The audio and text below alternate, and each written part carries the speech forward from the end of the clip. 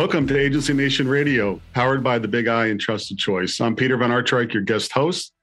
And with me today is Bill Wise, Chubb's Executive Vice President and Head of Cyber in North America. Welcome, Bill. Thanks, Peter. Happy to be here.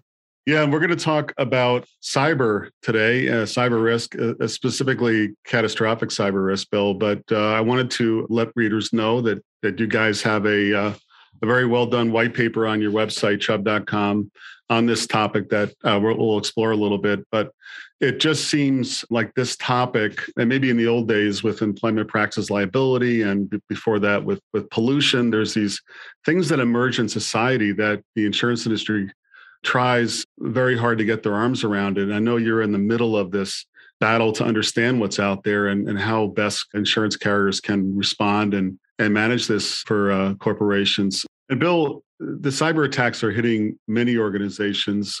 What advice can you share for companies to be prepared for this? Yeah, I think it's important to note that the cyber market grown rapidly over the last several years, and the threat landscape has changed just as quickly. Cyber is much different today than it was 5, 3, or even a year ago due to exposure changes, which certainly makes it unique compared to other lines of business. We continue to see a substantial increase in loss costs, particularly around ransomware, business email compromise, which are really driving frequency and severity.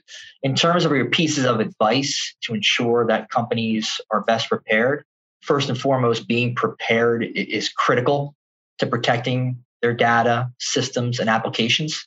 Certainly start by understanding the specific exposures you face through the lens of a cyber event, which is much different than other organizational exposures. It's also important to have a plan and test it. The plan should include all key stakeholders and inventory of the types of possible security incidents and inventory assets at risk. More specifically, Peter, from a technology best practices standpoint, we continue to see a heightened focus on multi-factor authentication, endpoint protection, password management, and strong patch management systems. Yeah, Bill, I know that multi-factor authentication, MFA, is a growing issue in the insurance industry, and insurance carriers are rolling that out to their agents, and we're hearing more and more about that. There are some events, I know you're focused on this, as is the white paper, that are more on the catastrophic side. Can you check your crystal ball and put on your wizard's hat and foresee a big event like this and what would happen to the economy? Yeah, I'll just start by saying, catastrophic cyber risk is challenging to predict for a couple of reasons. Cyber events, specifically those that are malicious, involve a human element with different motivations and capabilities. So it makes it much harder to predict the frequency or severity of a catastrophic cyber event. Additionally, and we talk about this in the white paper, catastrophic cyber is not bound by geography or time. So there's no warning of an event occurring, and you're never completely sure that the event is actually concluded. I think it's important to note that, systemic cyber incidents are already here, but many in our marketplace are focused on the fact, that none of these events have resulted in actual catastrophic losses to the insurance industry. Well, we've been fortunate that the vulnerable software wasn't more widely used, or some individual actions helped mitigate the exploit. The primary reason these events didn't become destructive is because the bad actors were motivated more by espionage than actual destruction. It's also important to note that as we stand here today, the full financial impact in some cases still has not been realized in these events. Like, say, for example, the most recent Log4j vulnerability. Ultimately, we'll continue to have this exposure. We operate in an environment where there's hundreds of technology providers with large customer bases, some in the hundreds of thousands, which is a significant amount of entry points for bad actors to cause a catastrophic event.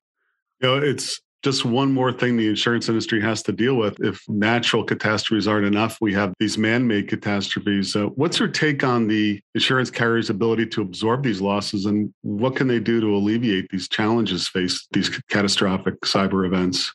Yeah, as I noted earlier, systemic cyber event having no time or geography boundaries, coupled with the network interconnectivity that exists in most businesses today, places a significant risk on single points of failure within our current technology infrastructure.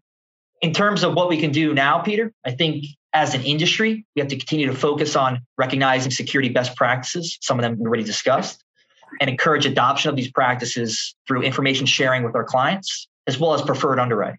I think most importantly, we have to reimagine the cyber insurance product to specifically delineate coverage between attritional and systemic events. I think only then can we truly have a full understanding of its exposure, and just as important, have a straightforward mechanism to manage that exposure. I think you alluded to this already, but do the core cyber coverages need to be separated by carriers from the catastrophic coverages? It starts with insurers quantifying and transparently managing the level of risk you're taking with regards to systemic, right? As noted before, there's significant cyber limit exposure for events with no geographic or time boundaries. As a result, you have no ability to diversify systemic cyber risk like you do, say, in traditional property insurance. So a different approach is certainly needed. That approach, coincidentally enough, is to take a page from the property insurance playbook, right? The concept is to provide broad coverage for events that impact a relatively small number of firms, and then provide coverage for widespread events with a separate set of terms specific to those systemic exposures. In each case, the widespread event coverage is transparently underwritten, priced, and monitored separately, similar to how property insurance covers flood and earthquakes. These concepts are familiar to buyers, and they are scalable for small, medium, and large size clients. I guess over the years, the insurance industry has done a great job of helping clients prevent losses in the first place. Can you talk about some of these response readiness assessments, security performance benchmarking, network vulnerability testing, and common attack simulations, things like that? One tool in particular is our Cyber Claim Index, which provides real-time access to our proprietary claims data, giving you insight into current cyber threats and how you can protect your company against them. In addition, every Chubb policy comes with tools and services that help a company prepare for and quickly respond to disruptive cyber events, including known software vulnerabilities, as well as MFA implementation. One service in particular is our Chubb Cyber Vulnerability Alert System. Even the most highly rigorously tested software application can include coding errors or defects. These bugs, if you will, can slow performance, cause systems to crash, and even introduce vulnerabilities into the software, which cyber criminals can then exploit to gain unauthorized access to your network. Regardless of the severity, bugs can be detrimental for your organization, leading to business downtime that impacts your bottom line. Although most vulnerabilities can be fixed by applying patches released by the developers, it can be very difficult for a variety of reasons for organizations to stay informed about the latest releases and keep their systems up to date. That is one of the benefits of the Chubb Cyber Vulnerability Alert System. So, Bill, last question. I maybe, again, predicting as you look out into 2022, what are some of your key takeaways for cyber insurance carriers as well as their clients? Yeah, I think the key takeaway for me is, the exposure environment around cyber continues to evolve, right? And it's essential that the cyber insurance marketplace structure coverage, services, and information and deliver to our end users so they can respond effectively. Again, Bill, that's excellent white paper at the Chubb.com site. I want to thank you for being with us today. And thanks again to our listeners for attending this edition of Agency Nation Radio, powered by the Big I and Trusted Choice. Thanks. Take care, everybody, and be safe. Thank you.